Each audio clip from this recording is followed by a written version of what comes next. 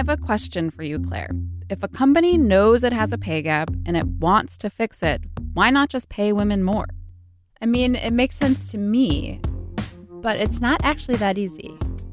In the short term, it works, but as a permanent solution, not really.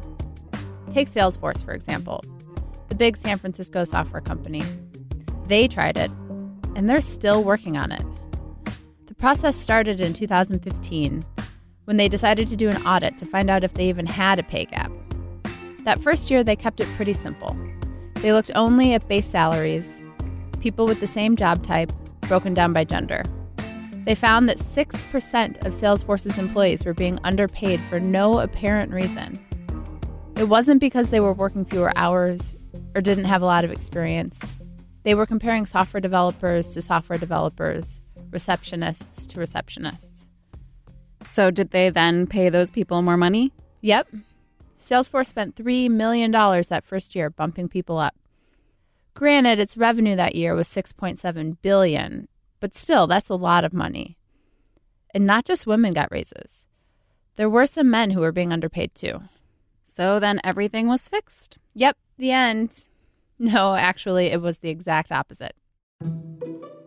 When they did the audit again the following year, they added race to the equation, factored in bonuses in addition to base pay, and found another 11% of people who were underpaid. Fixing that cost the company another $3 million.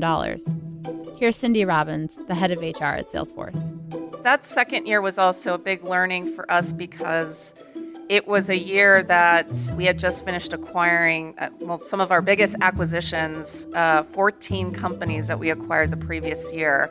So when you acquire 14 companies, you acquire also their pay practices.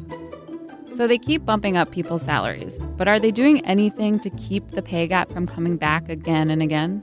Yeah, they are. They figured out that those 11% of people, a lot of them were new to the company and had basically arrived at Salesforce already underpaid.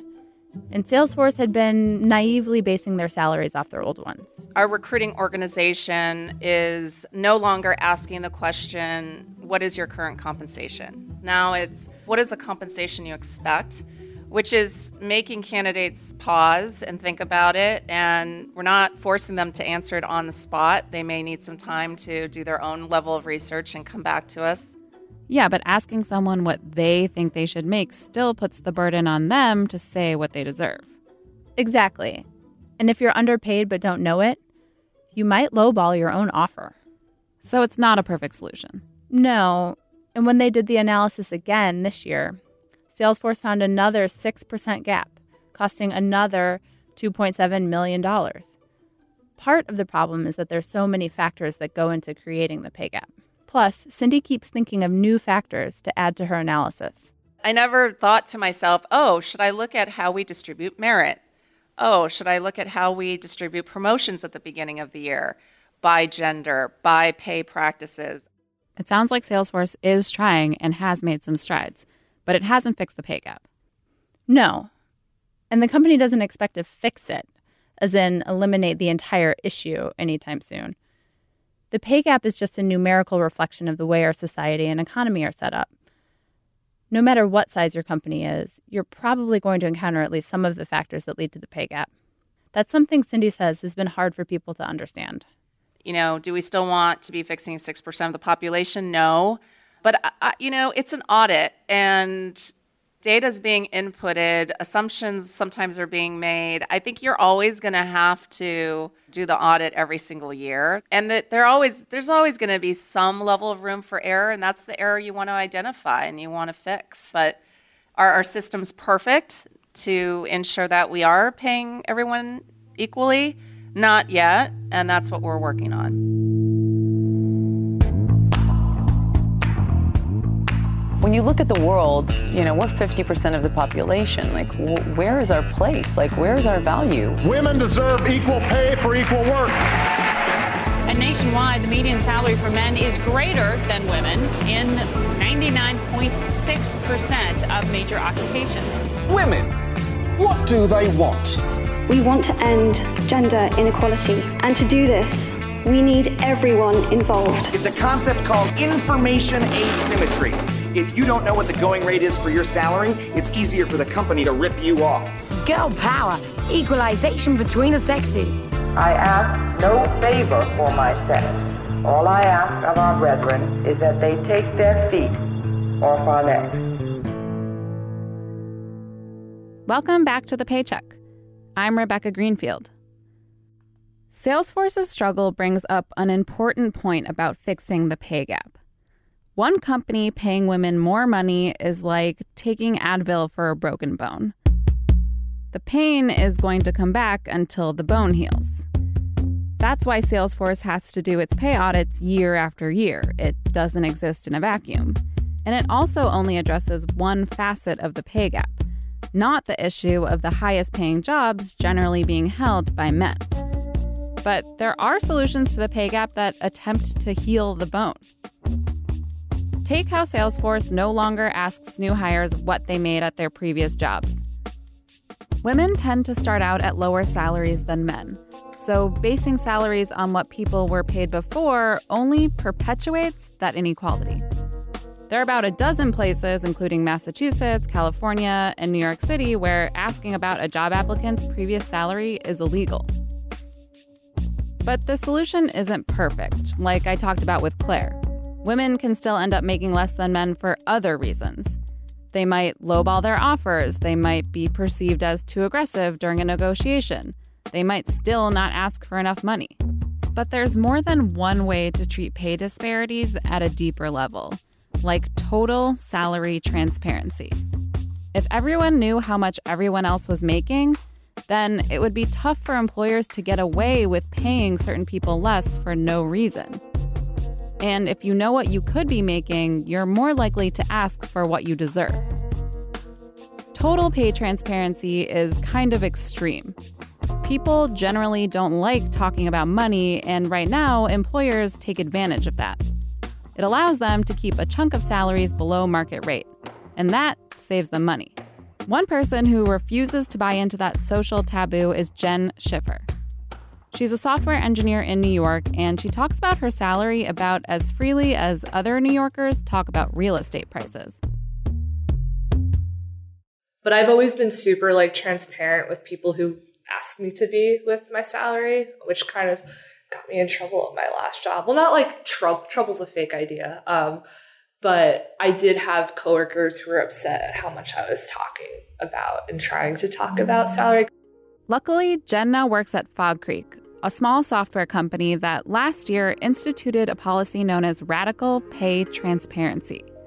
Everyone within a company knowing what everyone else is making, more or less. I decided to investigate. You know, for me at a personal level, it was about treating workers right. That's Anil Dash, the CEO of Fog Creek. He took over the company in December 2016. He came with a mission: to make Fog Creek and tech in general more fair to people regardless of gender or race. You know, I grew up in a household with, my mom being in the union her whole life and understanding the importance of respecting workers. I don't think it's any secret. It's women and other underrepresented groups in tech that end up trying to negotiate their way to fair salaries, may or may not get there, and really sort of ending up behind right when they start. And that permanently impacts the trajectory of your whole earnings over your lifetime. The company only has about 36 employees, but still, that's no guarantee people were being paid fairly. Transparency, in theory, would not only reveal any pay inequalities that had cropped up in the 20 years Fog Creek existed before Anil got there, it would also help ensure that things stayed equal over the long term by holding the company accountable. Here's Jessica Moy, the head of culture, which is like HR at Fog Creek. I was a little nervous that going from, not transparency to transparency was going to kind of create adverse reactions for certain people, because I just didn't know. People react really differently to sharing financial information, and people's level of comfortability is very different. Like I said, people don't like talking about money. People who make too much money don't want to feel guilty about it, and people not making enough don't want to feel like dupes. That's why Fog Creek decided to take transparency slow. Anil sent out a survey asking people what kind of salary information they'd be okay with sharing. He found out not everyone was as enthusiastic about pay transparency as he was. There were some people that were just sort of like, I don't know how I feel about this. I've never encountered this question before. I don't know what the implications are about talking about my pay. And in some cases, really going deep into it with some of our team members. They were like, my family's never talked about pay. And I'm worried about like open salary transparency because like my brother and I don't know what each other makes. And like, I don't want that to be awkward at Thanksgiving. Even Jen Schiffer, who talked a big game about salary transparency, had some anxiety. I'm like, are there other engineers here comparing themselves to me? And if they find out I'm making like more than them, will they feel slighted? If I'm making less than them, will they feel like that's fair? Like, I don't know, like, I don't know. I'm the only woman on my team. And so there's not many women engineers at the company. I am always very insecure about whether guys I work with or alongside with think that I am as valuable as a company says I am. Still, not a single person said they preferred the status quo. The company wanted more pay transparency. The next step before telling anybody anything about what their colleagues were making was to do an internal audit of compensation at Fog Creek. And we found that we had inequities. I mean, I think any company that's been around for more than 5 minutes is going to, if they're being honest. Anil used the data to help him figure out what constituted fair pay in the first place. He looked at what people on each team were making, and then he compared that to information for similar positions that he found on sites like PayScale. Using all of that, he decided on a range that made sense for each job title. I was curious to know if, as expected, women had ended up making less than men.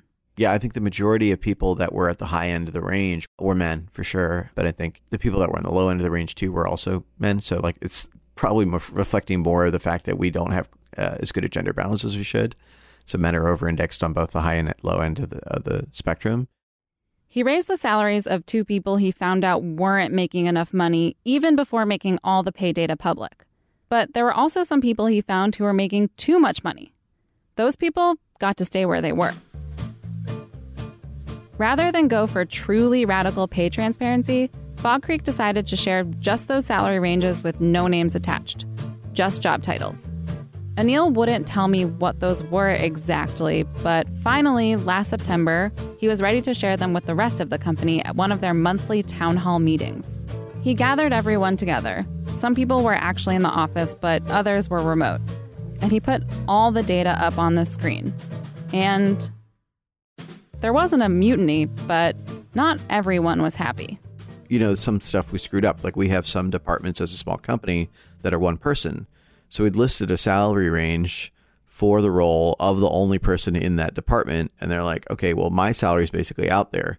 Like everybody else is in a team and it's a range, but they're like, if this is the only person in this role, everybody knows exactly what I make to within a $5,000 band.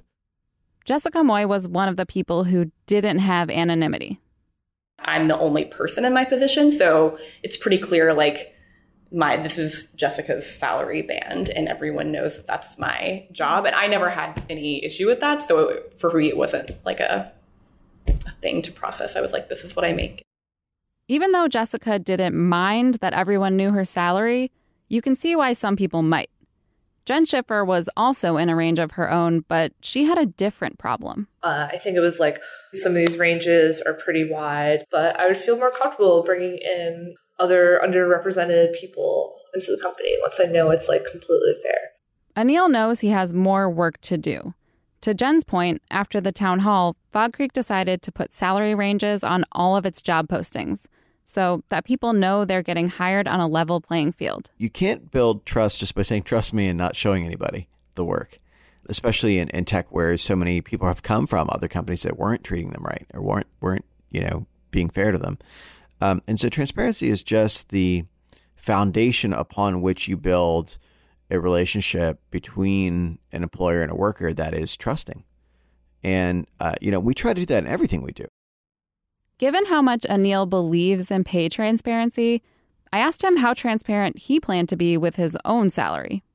It was absurd because I said, this is the range and I make the bottom of it. So I made a structure for any future CEO, I guess, but I just sort of disclosed my personal salary because I was like, I want to model the thing I want people to feel comfortable doing.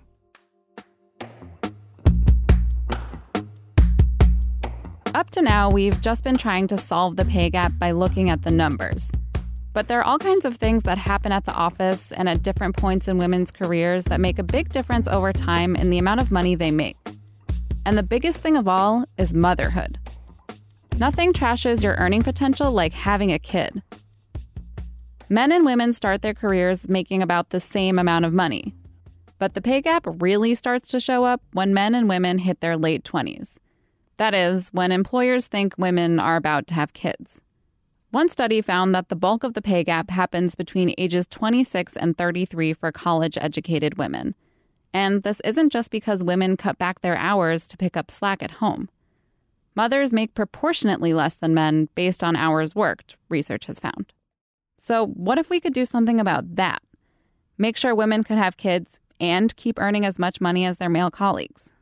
Adobe, the San Jose-based company that makes design software and also the Flash plugin you use to watch videos on the internet, last year announced that they closed their gender pay gap 100% in the U.S.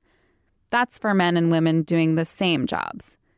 But that still doesn't mean the working environment was perfectly equal, especially for women and men who have kids. My colleague Ellen Huet explains. Caitlin Ozzie works at Adobe as a recruiter, but right now she's on maternity leave. So Dylan was born on New Year's Eve. So she squeaked in there. We got the tax write-off and everything. And she was 10 pounds, 6 ounces, huge baby. Yeah, we have big babies in our family. Both men and women at Adobe get 16 weeks of paid paternal or maternal leave, regardless of whether they're the primary caregiver. Birth mothers get an additional 10 weeks of medical leave. That's compared to less than 6 weeks at the average private company in the U.S. that offers paid leave for a new child. So already they're doing pretty well.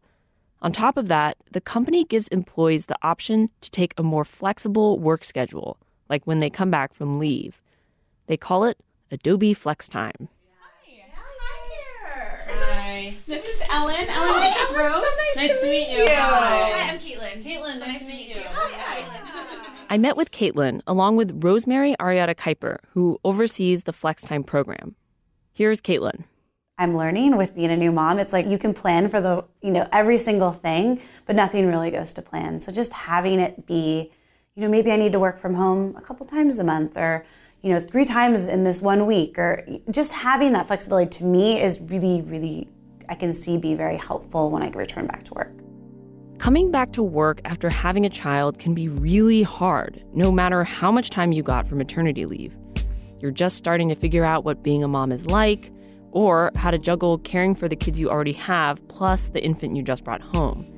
Without the flexibility to ease back into full-time work, some women might decide to downshift to part-time, which drastically limits their earning potential. That usually involves a job switch, and if going back to your old job with a new baby is difficult, finding a new job is much, much harder. Especially when you factor in the cost of daycare in the U.S., lots of women decide that it's just too much and stay home for good. When Caitlin comes back to work this month, she plans to take a day each week to work from home so she can spend the afternoons with her daughter.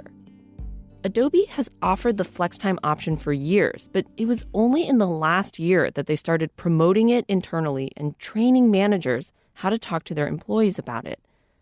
For Caitlin, that was a hugely important change.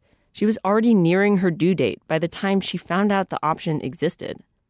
I think before they rolled out this program and the framework was more standardized, I don't necessarily think people first knew that this was an option. I think it gives people, at least me, a little bit more of empowerment to think about what I need first. Before they rolled it out, I just assumed I'd come back full time and, it'd be a hard couple weeks and then you just get thrown back in and that's that. And that was sort of my assumption. And so I just don't think people want to ask for more unless they, unless it's something that they can say, hey, it's a, point to a policy or point to something that's more normalized.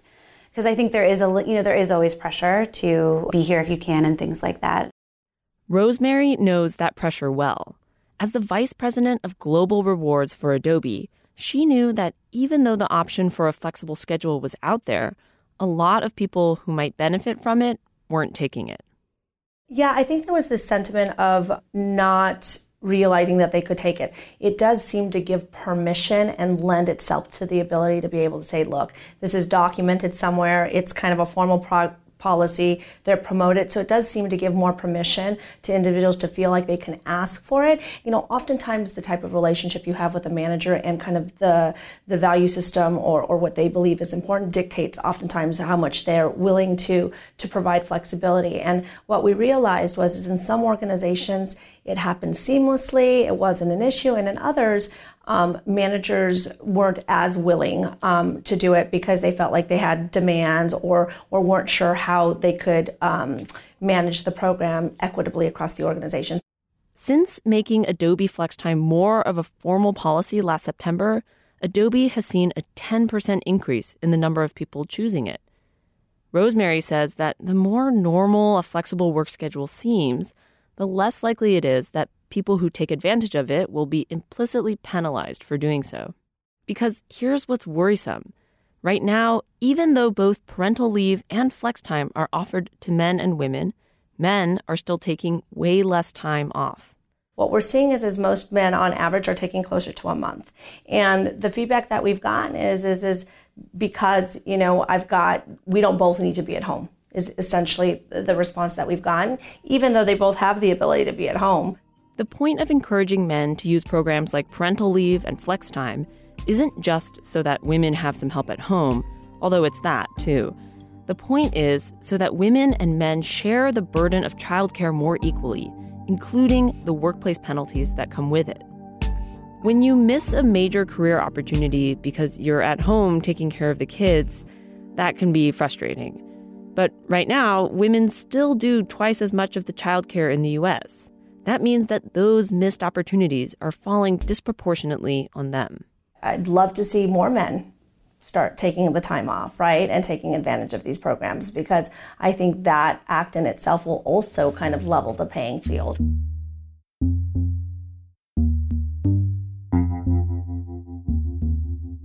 Two parents, each with the flexibility to balance work and home life, it does sound pretty idyllic.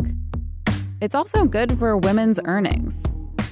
A study in Sweden found that for each month of paternity leave the father takes, the mother's income rises by an average of 7%. But in the US at least, we're a long way from that kind of thing being normal. Only 15% of private sector workers get any paid parental leave at all. Changing the way we deal with women and men and work isn't something that happens all at once. Pay discrimination has been illegal since the 60s, but that hasn't stopped companies from paying women less over the years. That's because sexism is a way bigger problem than the pay gap. No one company is going to solve sexism for everyone. But Rosemary's right. The more places where gender equality is the norm, the harder it is for everyone else to keep treating men and women differently. Next week on The Paycheck, we're going to talk about how individual women are trying to solve the pay gap for themselves. Some are even resorting to motivational chanting. I am a money master. A money master. I am a master of affluence. You are not going to want to miss it. Thanks for listening to another episode of The Paycheck. If you like the show, please head on over to Apple Podcasts or wherever you listen to rate, review, and subscribe. This show was reported by Ellen Huet, Claire Suddath, and hosted and reported by me, Rebecca Greenfield. It was edited by Jillian Goodman and produced by Liz Smith. We also had help from Francesca Levy, Janet Paskin, and Magnus Henriksen. Our original music is by Leo Sidran. Carrie Vanderyacht did the illustrations on our show page, which you can find at bloomberg.com/thepaycheck. Francesca Levy is Bloomberg's head of podcasts.